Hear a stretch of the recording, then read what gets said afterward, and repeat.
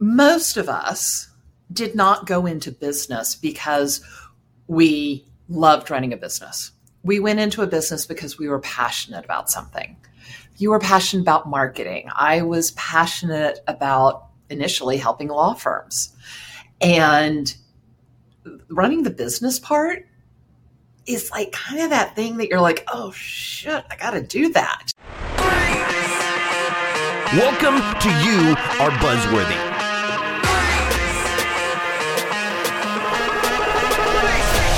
How many times do I have to say that I am obsessed with running profitable business? Well, no matter how many times you think you need to hear it, I'm going to keep reminding you.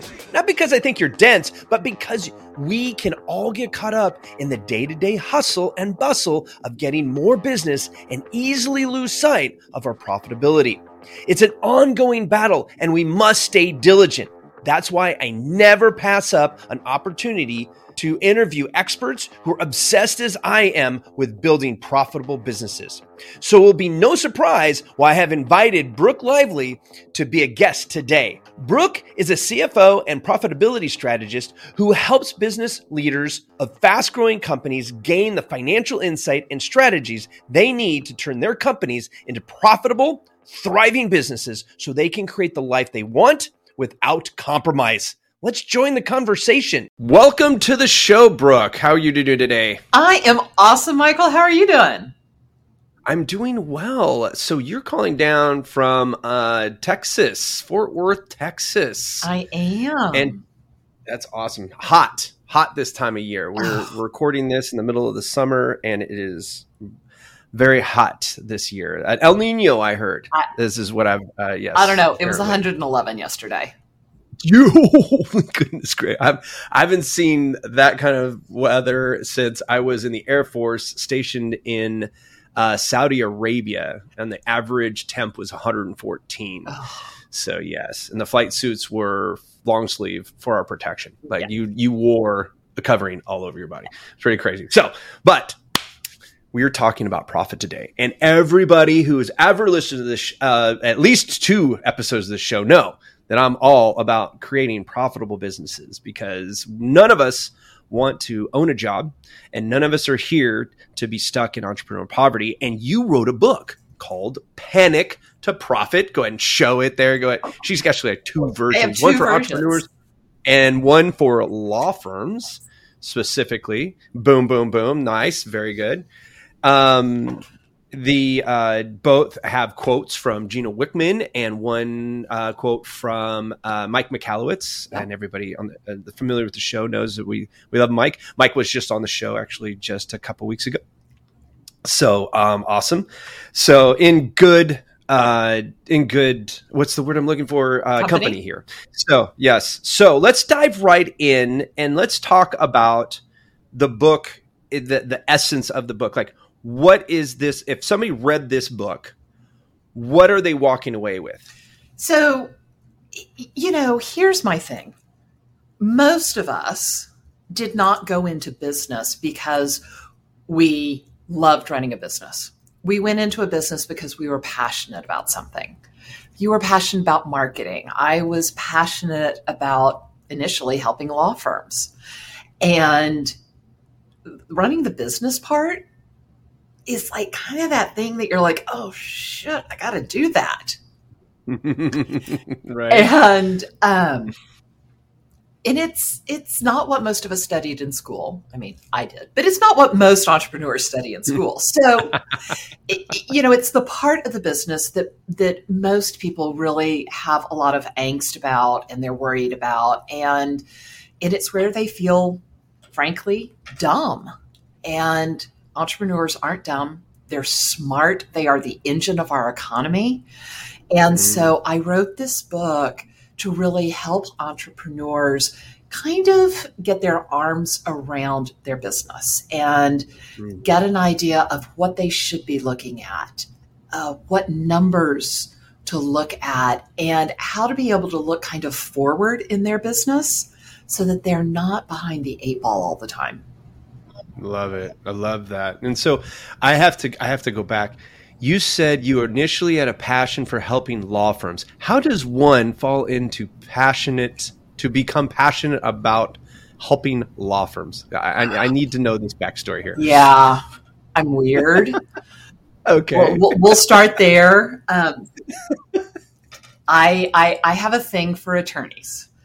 My father's an attorney. My brother's an attorney. Two of my uncles are attorneys. I can't even count how many cousins.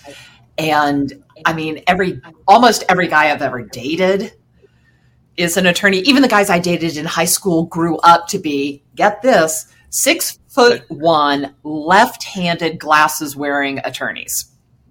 But did you marry an attorney? No, I am 53 and unmarried. So if you are a left-handed, glasses-wearing lawyer, give me a call.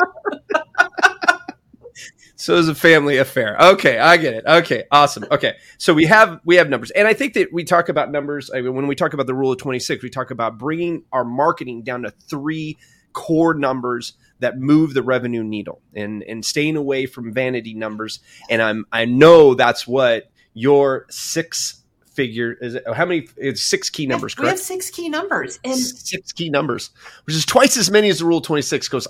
So I want to know, what are these key numbers that a business owner should be paying attention to and is probably not? So they're kind of 6 different areas of your business. And the first one is cash. I mean, we all know that cash is king, right? Mm-hmm. Your business cannot survive without cash. So the key number, or sometimes it's not a number, sometimes it's a report.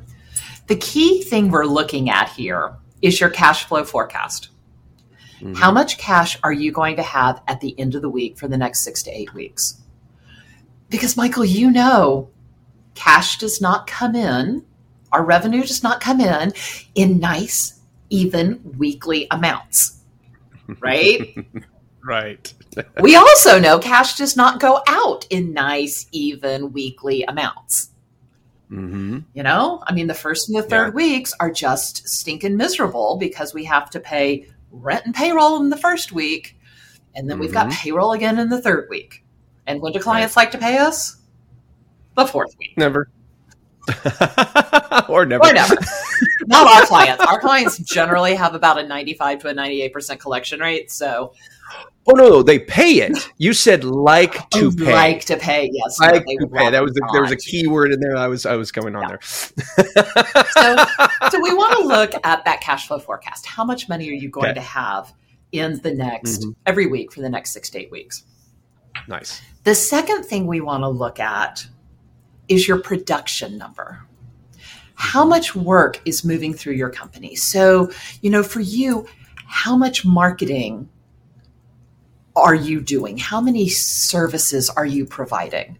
Because this month's service, this month's production is next month's billing and therefore revenue, right? Because we're talking about service-based businesses here. Yep. So the number we want to look at, our key number here, is work in progress. Because we know how much money we're going to have for the next 6 to 8 weeks. So now let's start projecting our revenue. What's going to happen next month? And let's project it out when we can still impact it. There's nothing better than that point in the month when you're looking at your WIP, when you're looking at your work in progress, and you know that your people have worked enough that when you bill, you're going to cover all your expenses, and anything they bill from that point to the end of the month is pure profit in your pocket. Nice. Yeah. Love it. I like that. Yeah. So sweet. Then you want to keep looking ahead, because the further ahead you look, the more control you have over your business. So now we want to start looking, this is kind of in your world, Michael, marketing and sales. So I know how much money I've got coming in this month. I know how much money I have coming in next month because we're looking at our WIP. How much money am I going to have the month after that? Well, to do that, I need to look at my sales calls booked. Right? Because sales calls booked this month are going to be clients next month, which is going to be revenue the month after that. See how we're kind of building it and looking further and further ahead? Exactly. Yeah. So we want to know how many sales calls are booked. And I know that you talk about all kinds of numbers that go into that, and knowing, just knowing how many sales calls are booked doesn't do you any good if you don't know things like your conversion rate and all of that other information that I know and I know you talk about all the time. So I'm not going to talk about them because that's your wheelhouse. And then, so now we know. Now we can kind of start to predict how much revenue we're going to have for the next, 2, 3, maybe even 4 months. We can see it. Yeah. And that's awesome. So now we need to start looking at other parts of our business. Let's start looking at the capacity of our business. We've got these clients coming in. We've got this work coming in. Do we have the people to do it? Oh, yes. Bandwidth is huge. Yeah. So many people, I don't know how many times I've talked to businesses who are like, yeah, we're ready to double up. Right? It's in my book, right? It's like, oh, we want to do the rule of 26 thing where you double your revenue. I was like, okay, do you have the capacity to do double the output?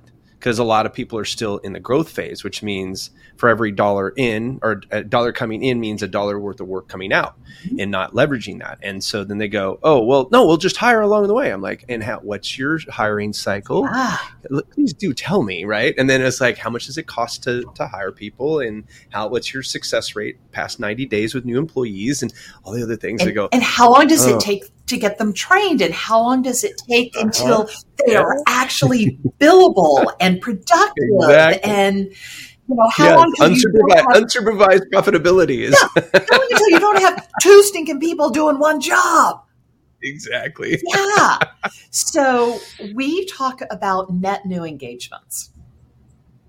So how many people are hiring you and how many people are wrapping up their engagement? So are you bringing on 4 new clients a month and completing projects for 2 clients a month on average? So you've got net new of 2.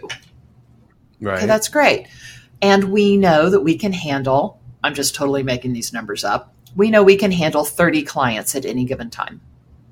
There you go. Because we know the average price of an engagement. We know the average length of an engagement. We know about how much pressure the average engagement puts on our staff. So we know that we can handle 30 engagements, 30 clients. And we've got 26 right now.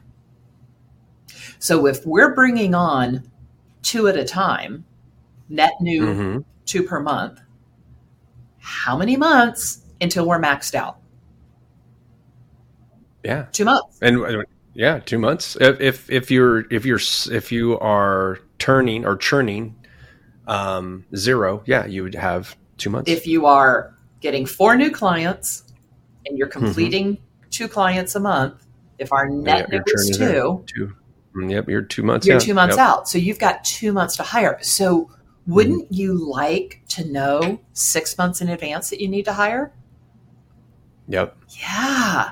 Because then we have time to hire them, train them, have them quit because they're a disaster and rehire. To your point, what's that success rate? Exactly. Yeah. Because you can hire people, you can hire a bunch of people, and that for every 3 people you hire, you are most likely only going to see 2 of them past 90 days. Yeah. Just the way it is. And especially today, and even more especially due to remote working. Like my company is 100% remote, right? So are we. And we've had people get in and we've onboarded them, and then a day later, like, I got another gig. It's not like they had to move anywhere. They turn on the same computer. They just log into a different interface, right? And it's just like, So I feel people don't feel that obligation to stick things out because they're not having to report to an office and see people and all that good stuff. So it's kind of the telephone tough guy mentality where it's just like there's no connection to it. So I think that we're going to start seeing employee churn even increase over the next few years as more and more companies, or especially small businesses, are adopting the remote work environment, because it's very profitable for service-based businesses to be remote, and take full advantage of co-working spaces like WeWork and Regis and C-suites and stuff like that, because your overhead. I remember when I had a 13,000 square foot facility, downtown Anchorage, Alaska, 22 employees, the whole 9 yards, right? And yeah, you want to talk about cash flow crunches? How about the first of every single month, $14,000 going out for the mortgage? Yeah. Yeah, that's not fun. But so it isn't. If that's the environment we're going into, don't you want to know ahead of time when you're going to need people? Mm-hmm. And looking at your net new engagements enables you to do that. Right. So these are things that are all very forward looking. Mm-hmm. Then there are a couple that are more backwards looking. So those help you get back on track. Mm-hmm. The first one is the budget versus actual report. And we don't like the B word. Nobody likes the B word. I personally now live and die on my budget because we do not deal with credit. And so if we overspend, something's not getting paid. Let's have a discussion about the B word. Yes. I don't think we should use the B word. I think we should all have a profit plan. There you go. Because who doesn't want to plan how they're going to spend money to make more money? Love that. A budget is limiting, and it tells us what we can't do. And let's face it, we are entrepreneurs. Mm-hmm. We are doing this because, we started our business because we don't want anybody telling us what to do. So why on God's green earth do we want a limiting budget that tells us what we can't do? Let's have a profit plan that tells us what we can do, what we get to do, and all the fun we can have doing it. Now, love it. Apparently Intuit does not agree with me, and so I can't get the report changed in QuickBooks. I tried. They're not listening. I don't know what their problem is. They do not see my wisdom.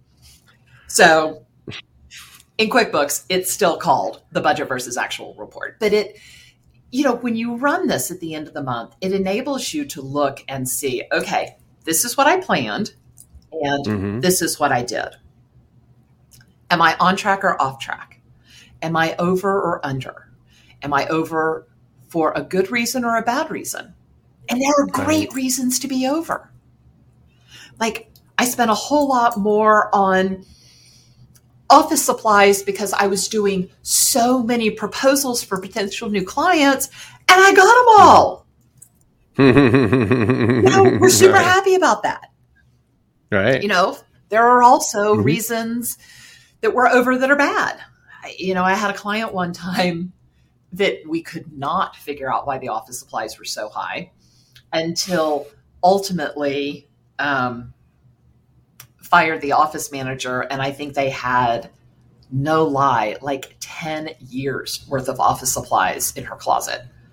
Oh my God, hoarder. That firm that company will never go through all the staples and the paper clips. And now we're paperless, so probably never. Yeah, never. They will never. So. Well, my horror story with the office supplies is the entertainment budget. I had an office manager who was taking the entertainment budget. She had her own cash card because we would do events and stuff at our office and off-site and stuff like that. And so she was the one responsible for getting the drinks and the food and all this other stuff. And come to find out, in between the events, she was also getting drinks and food for her own home to the tune of about $20,000 over a 2-year period. Ooh, ouch. Yeah. So, it's good to look at your numbers on a regular basis. You look at it. Am I over or under? Is that a good reason or a bad reason? Am I where I want to be? What adjustments do I need to make? What adjustments do I need to make in spending? What adjustments do I need to make in actions. Mm-hmm. What did I do last month that didn't go well? What did I do last month that went really well that I need to keep doing? Right. It's not all a negative thing. It's a positive thing also. Mm-hmm. What activities do we want to continue doing? Mm-hmm. I love it. So, all right. So we've looked in the future. We've looked to the past. And when we are, a lot of people, they look at the numbers. Like I'll be honest. I think I got a C+ in corporate finance in college. It was the only. At least you took it. Yeah, I guess so. There you go. My college didn't offer it, by the way. Oh, it was a mandatory class. I went to a business school, Phoenix, University of Phoenix. It was required. Yeah, I went to a liberal arts school. We didn't even offer accounting. And now you're a numbers person. I love it. I am. There you go. Creative numbers. You should have went into marketing and did media buying, because that's creative. Okay, too. There is no right answer in marketing. In grad school, I took a marketing class. We did our first case study. It was about the BMW Z3. I will never forget it. And so being the little, brown noser I am, sitting in, I did not sit in the front row. I sat in the second row. Okay, so I'm in the second row. I raised my little hand. So what was the right answer? Right. And she was like, there is no right answer. That's not the point. And I'm like, screw you people. I'm going over to finance. There's a right answer in there. Yes, it's interesting. We call it fuzzy math in marketing. It is, but it's so funny because it is so math driven, right? Mm-hmm. And just like in business is the same way though too. You can look at a budget, and if you can look at it 5 different ways, and it can be right in 5 different ways. Yeah. It's just a matter in the end, did the boss get to keep any money? Right. And that's the end of that right there. And at the end of the day, Michael, that's the 6th number we want to look at. So we talk about ideal ratios all the time. Mm-hmm. And, we talk about things like the rule of thirds, 1/3 going to 1/3 of revenue going to payroll, 1/3 going to overhead, and 1/3 going to profit.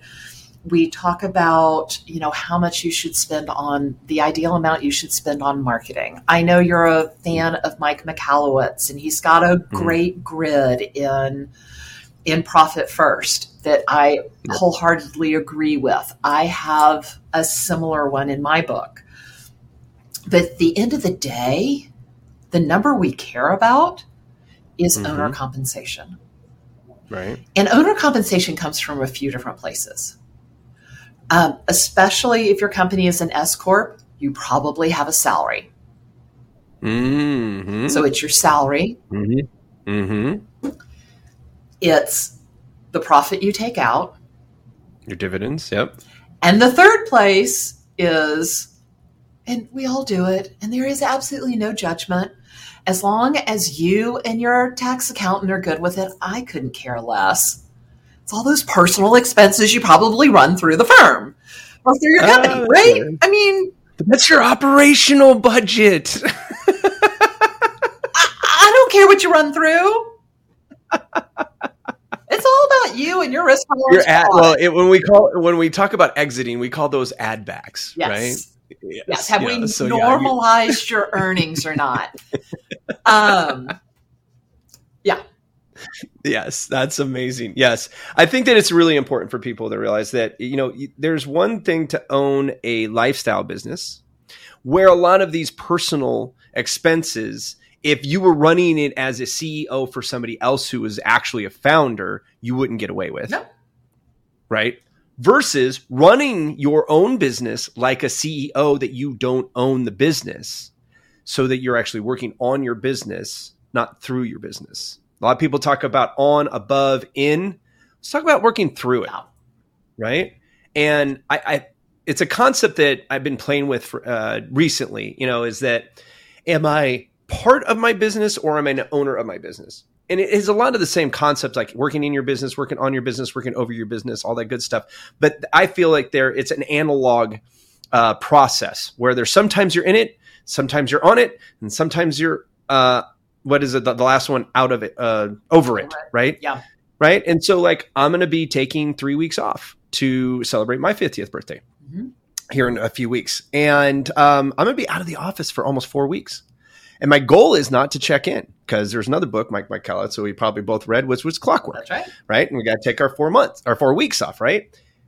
I feel that that's an overtime. That I'm working over my business because my business is running without me. Right. And so some people's goals is like, how many days can I go without being, not at the office, which is over it. Right. But then how much can you work for your business over it? Right. How many months are you doing that? Right. Sabbaticals are a really good way of like going off and ideating and being a visionary. Right. Because you're talking to the visionary. Because if you're an integrator, oh my gosh, everything we're talking about, they're just like chomping at the bit. Yes, I love all these numbers. Let's dive more further in, right? But for visionaries, we're like, no, I want to come up with the next idea for my business. I want to come up with the next concept for my business. I want to come up with the next book, the marketing, whatever the next product that we're going to give, the next way we're going to look at our services, who's the new vertical. These are all new things, right? Our integrators like, all right, we like new things, but they got to come in with the stuff they already have. Yeah. So, and they like the day-to-day, and they want that security there, and they have a different entrepreneurial experience in the business than we do on or over the business, right? Yeah. So if you were to take one of those, where do you start? We'll wrap this up with, where does one start out of those 6 numbers that you have there, you described, where does one start? And obviously buying the book would be a good start, but where does one start with themselves? You're going to start at cash. You're going to start at that cash flow forecast, because really you're not going to survive if you don't understand your cash flow. You got to start there. In the book, the second number I have is that owner compensation. Because if you are not being compensated for the time, the effort, and the risk you are putting in to owning this company, it's not worth it. Absolute gold here. Brooke gave you so many brilliant bombs. You owe it to yourself to go back and listen to this interview again. I promise you will get more from it than just listening once. And remember, if you're not paying yourself, there is no reason to keep going. The purpose of a business is to provide for its owner. So be sure you are doing what it takes to pay yourself first. If you found this interview helpful, please do me a favor and subscribe to the show so you don't miss another episode. I would also love to get your feedback on how the show is impacting you. So feel free to leave a review. My goal is to eradicate entrepreneurial poverty, and I can't do that if these conversations aren't getting heard. So please share with your friends as well. That's it for this episode. So until next time, stay buzzworthy.